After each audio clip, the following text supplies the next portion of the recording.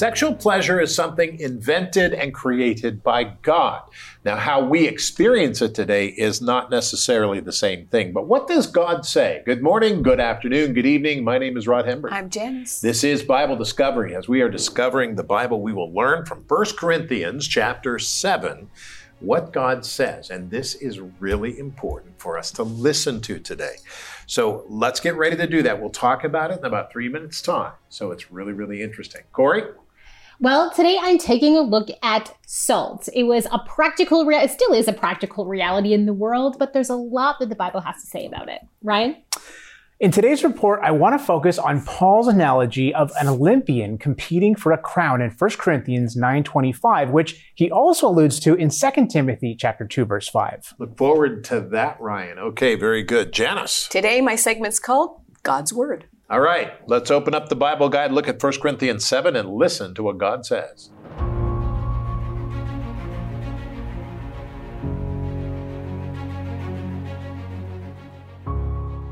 1 Corinthians 7, 1 through 9.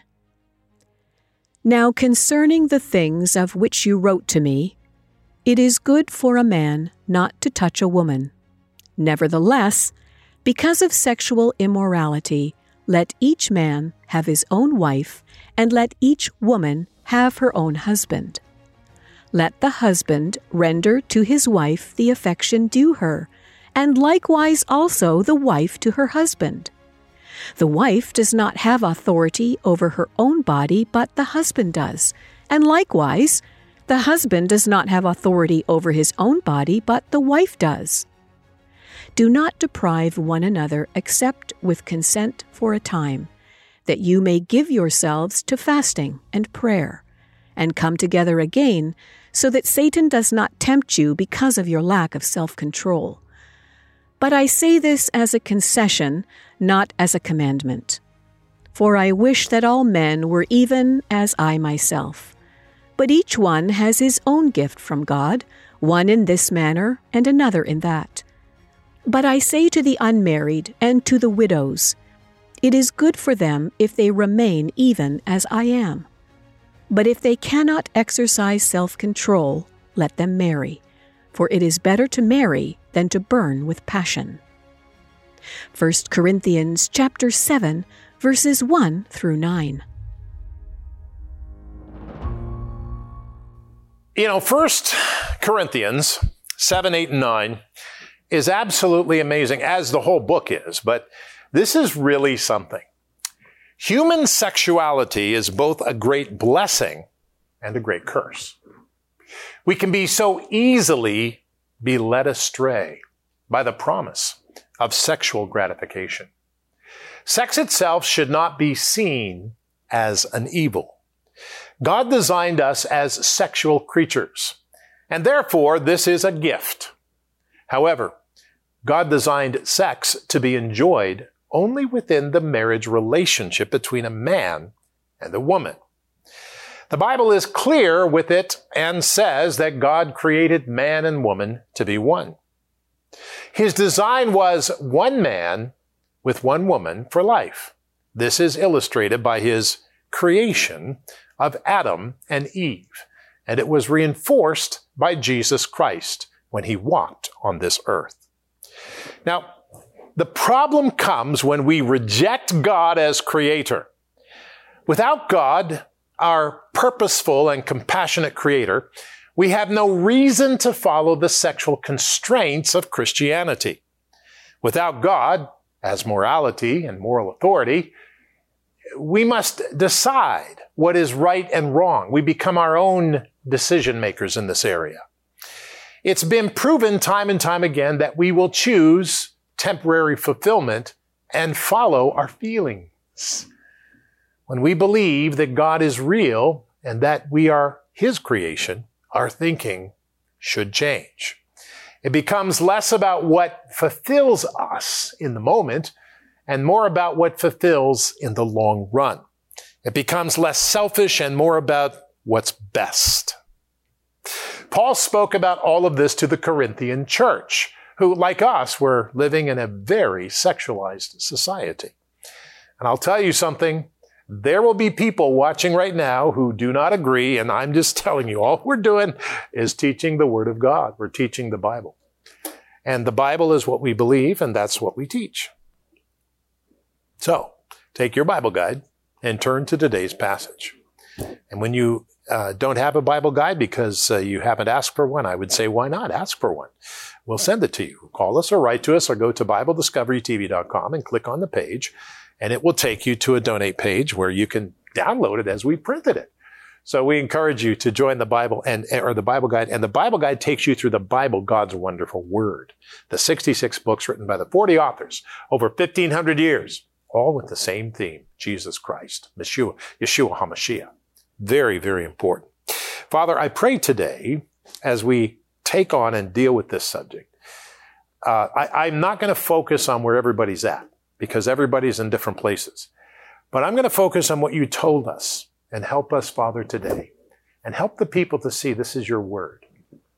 This is not, some opinion that I would like to adopt as my own, but this is your word. Help us to see that today in the name of Jesus Christ. And we said together, amen and amen. Let's read the word of God. Let's hear it. Let's understand it. 1 Corinthians 7, 1-3. Now, concerning the things of which you wrote to me, Paul says, it is good for a man not to touch a woman. Nevertheless, because of sexual immorality, let each man have his own wife, and let each woman have her own husband. Let the husband render to his wife the affection due her, and likewise also the wife to her husband. Husband and wife and husband. Paul explains that sexual pleasure is reserved for marriage, biblical marriage. As Christians, we should focus on God's design and not our own fleshly desires. Very important to remember that. Now, when we talk about this, we're going to be talking about this from the standpoint of the Bible. And I teach the Bible because I believe the Bible is the Word of God. That's what I teach. Very interesting, isn't it? Because there will be a lot of people grabbing a hold of things and saying, well, that's not what our law says. Well, our laws say a lot of things. But the Bible tells the Christians, those who follow Jesus Christ, how to live. Interesting, isn't it? All right, let's go to 1 Corinthians 7, verse 4. The wife, this is really something. Okay? Let's read this. The Bible, 7:4. The wife does not have authority over her own body. The wife does not have authority over her own body, but the husband does. Now, we're not done yet. Gentlemen, read this. And likewise, the husband does not have authority over his own body. The wife does. The authority of our own body does not belong to us, but to our spouse. The Bible proclaims a very different attitude towards sexual experience than this world and our governments. Now that's interesting, isn't it? Never thought that was in the Bible, did you? 7 verse 4. There it is. Paul talks to us and speaks in a way that we need to understand it. Now, it's interesting because as we think that through, there are challenges here for the Christian, for the believers in Jesus Christ. Now, let's go back to the scripture and then we'll talk more about that in a moment. 1 Corinthians 7, verses 5-9. Here's what the Bible says. Do not deprive one another except with consent for a time, that you may give yourself to fasting and prayer, and come together again so that Satan does not tempt you because of your lack of self-control. But I say this as a concession, not as a commandment. For I wish that all men were even as I myself. But each one has his own gift from God, one in this manner and another in that. But I say to the unmarried and to the widows, it is good for them if they remain even as I am. But if they cannot exercise self-control, then let them marry. For it is better to marry than to burn with passion. there may be times that we confine our sexual expression to marriage in mutual consent for a time. All right? As Christians, we are married under the authority of God. He is our one and great desire. I like talking about this because as we read the Bible and we understand it, we realize that it's not about our self-gratification. We say, Lord, this is your word. This is the center of my life, your will and your word. Help me to understand that. And then everything else comes. God first, then our spouses and family, and then everything else that we do, our work and our play and everything else. God first, then our spouses and family, and then everything else we do. Very important. Those priority structures in the last 40 years have been totally wrecked by this world. But that's what God said in his word. Now, let me ask this question. As Christians, do we do that? Have we done that? Lord, help us today to make you first in our life. Second, our spouses and our family. And then, Lord, everything else after.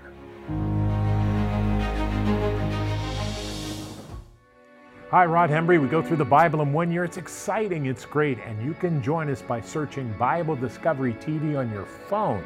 That's right, on your phone, your iPhone or your Android phone. And when you do so, you'll find the app. You can download the app and watch it anytime you want. Never miss a program right here on Bible Discovery TV. We'll see you there.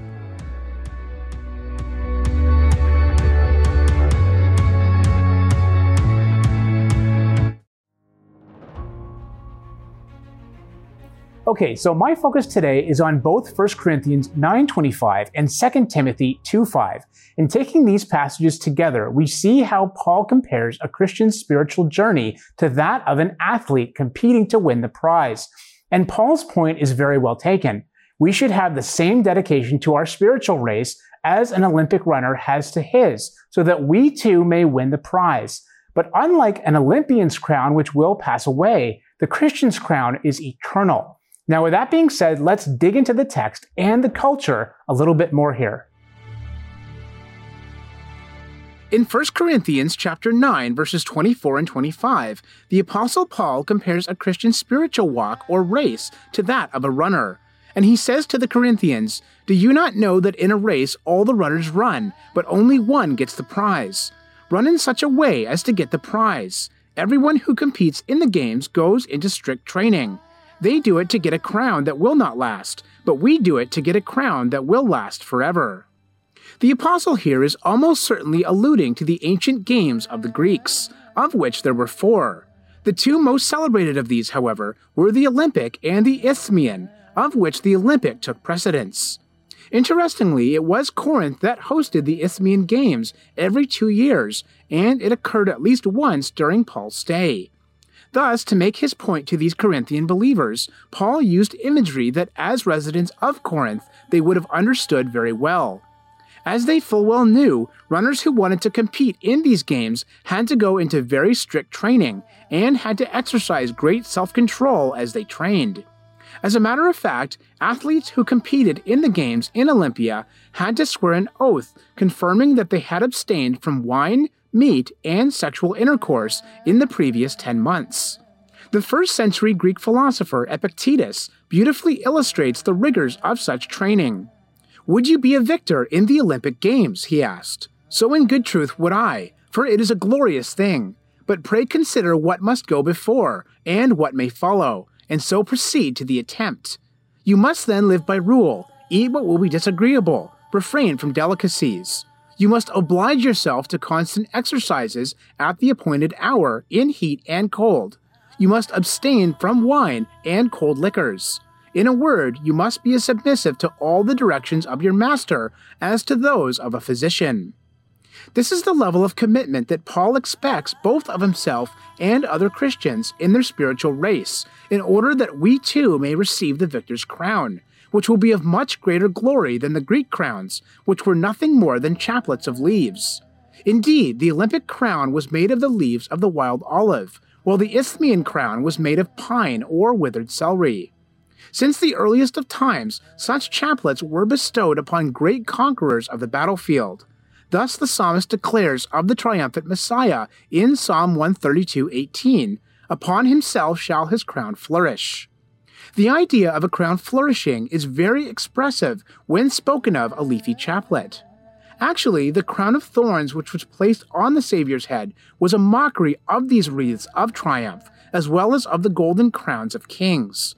Nevertheless, Paul's point is that just as an Olympian runs with the purpose of winning the prize, which is perishable, we also need to run with the goal of winning the heavenly crown, which is imperishable. You know, Paul's message is a real challenge for a lot of us, isn't it? Oftentimes we want to get saved and then just sit back and relax and maybe even go on sinning and living the way that we want to live. But Paul exhorts us to commit wholeheartedly to the faith, denying ourselves things that would hurt that cause, just as an Olympian commits wholeheartedly to winning the gold, even if it means subjecting him or herself to intense and unpleasant training. And if an Olympian disciplines him or herself in order to win an award which will pass away, how much more should we discipline ourselves in order that we may win an award that will never pass away? Important lessons from the Apostle Paul. One of the things that's challenging for me is that John chapter 15, he says the Father takes the vine, and if you bear fruit, I want to say at this point, oh, go on vacation and take it easy. But if you bear fruit, he prunes you so that you will bear more fruit. That's right. So, and it's not pleasant usually. It's not, yeah. but it's good. It's valuable. Yes. So by the end of your life, you become that much more powerful in the kingdom of God. That's very important. Thank you, Ryan. Corey? All right. Well, I'm speaking about something that is also valuable, both today and in the ancient world. We're going to be taking a look at salt, because whether it's the Old Testament talking about adding salt to Israel's offerings to God, or whether it's in 2 Chronicles where the author talks about how God has made a covenant of salt with David and his descendants for them to be on the throne, whether it's Jesus saying to his disciples, "You are the salt of the earth," or even whether it's just practically looking at the Roman Empire and the tremendous value, the actual monetary value of salt. Salt is just a really interesting commodity to kind of dig into. So that's what we're going to do right now.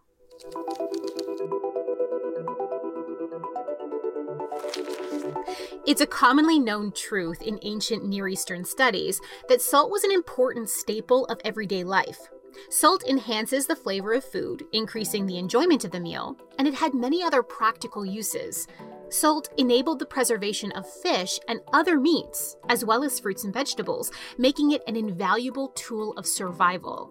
It was used in the production of cheese, in the processing of leather, the glazing of bricks and ceramics, textile dyeing, medicine, and cosmetics. Salt had religious significance, including as an important addition to the sacrificial offerings of Israel. It was also used as an offensive weapon in warfare. After a conquering army had taken territory or destroyed a city, if they wanted to really drive home the destruction, they would sow the city and surrounding fields with salt. Symbolically, this preserved its destruction. Physically, it made the fields inhospitable to crops, making rebuilding an unlikely, or at least a very difficult affair. Because of all these uses, salt was a prized commodity, and the fact that it's long-lasting and easy to store accounts for its famous use as payment to soldiers in the Roman period. In biblical Israel, it has recently been proven that salt production and harvesting happened along Israel's northern Mediterranean coast and not just in the more obvious Dead Sea region. There were several steps and environmental factors needed to harvest sea salt.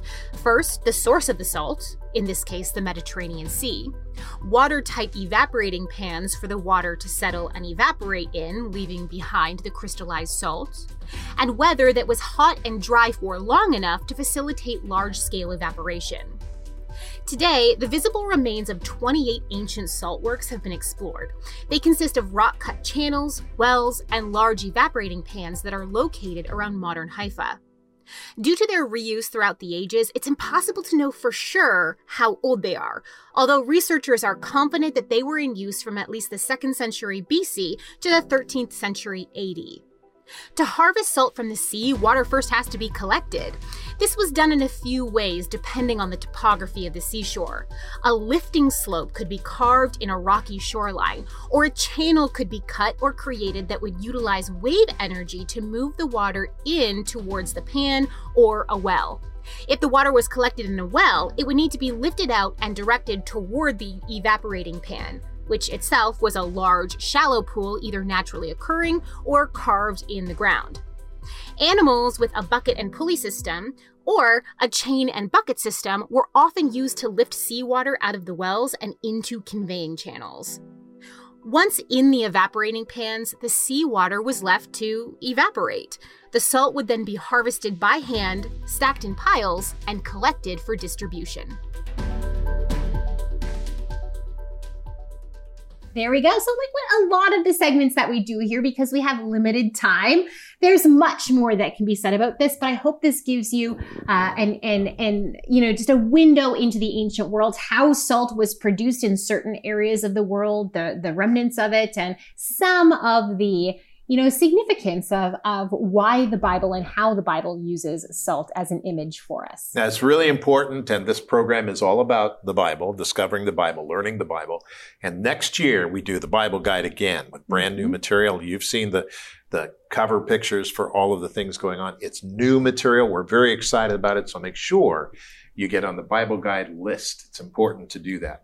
Very, very good. Okay, Janice. Well, I appreciate your segment today, Ryan, and also your segment today, Corey. And I wanted to talk about God's Word, as a whole. And this program is called Bible Discovery because we are going through the entire Bible, chapter by chapter, verse by verse, so that at the end of the year, we're at Revelation chapter 22 at the end of the Bible, and we've read the whole thing through. There are going to be sections in that are going to be more difficult for us to understand.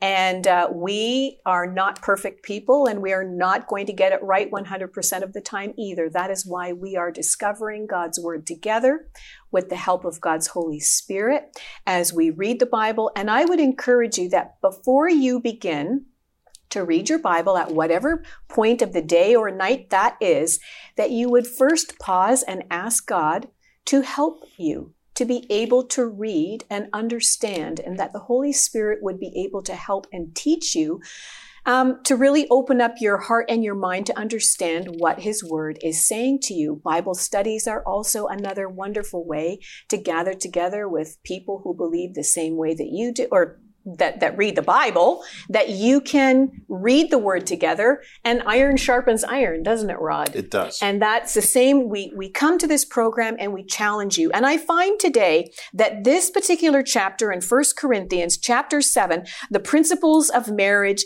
keeping your marriage vows, talking about living as you're called, and then also Paul begins to refer to the unmarried and widows. There are sections in the Bible which really, really can challenge us today where we are in our culture. And it seems that the farther we're going along in time and the farther that we get more news feeds from all over the place, our world has become a much smaller place, hasn't it? But it seems as though we are more opinionated as people. And we want to tend to believe that the Bible is an old and irrelevant book, that somehow God has changed and that His Word can kind of morph with the culture. And that, I want to say personally, and I believe I can say that for the rest of the team sitting here, is the wrong way to approach God's Word. God's Word is not going to shift and change because the culture shifts and changes. That's the amazing thing about this book. This isn't just a book. This is a divine guide that God has given to us through His Holy Spirit, through the people that have authored it together. And it is a guide to Him and to know how to live. And it's not going to shift and change. You know, Jesus talked about the people that a builder that builds his house upon a rock. We know that that foundation of a home, of a building, needs to be solid. Otherwise, when the wind comes, when there's hurricanes, when there's earthquakes and things that come, when that foundation is stable, it's a totally different story than the man that Jesus called foolish who built his house on the sand. That when the rains came and when the winds blew, when things happened, because it's sand and not solid, it would shift. The Word of God is the solid rock from which we can build our life upon. So there are portions like today that we might read and you'll come to it and go, well, I don't believe that. Or I don't believe, or you can just feel something rising up inside of you. That's okay. That's okay. Because there are sections that deal with our hearts, things that we don't even know are buried way inside of us. But don't just push it aside or don't just say, oh, well, that's not right anymore. You need to come to God and work it out with Him. Ask Him questions. Consider what the Word of God says and let God change your heart. Don't come to the Word with hardness and bitterness and looking for mistakes, but come to the Word of God thoughtfully, prayerfully. If you really care, come to it thoughtfully and carefully because God is good and God is merciful. God knows who you are. He knows what's in your heart. So come to Him honestly. Come to His Word honestly and open it up and read it. Don't come to it trying to change it, but let the Word of God come to you and begin to change how you think, how you walk, and how you act because it's through Jesus Christ.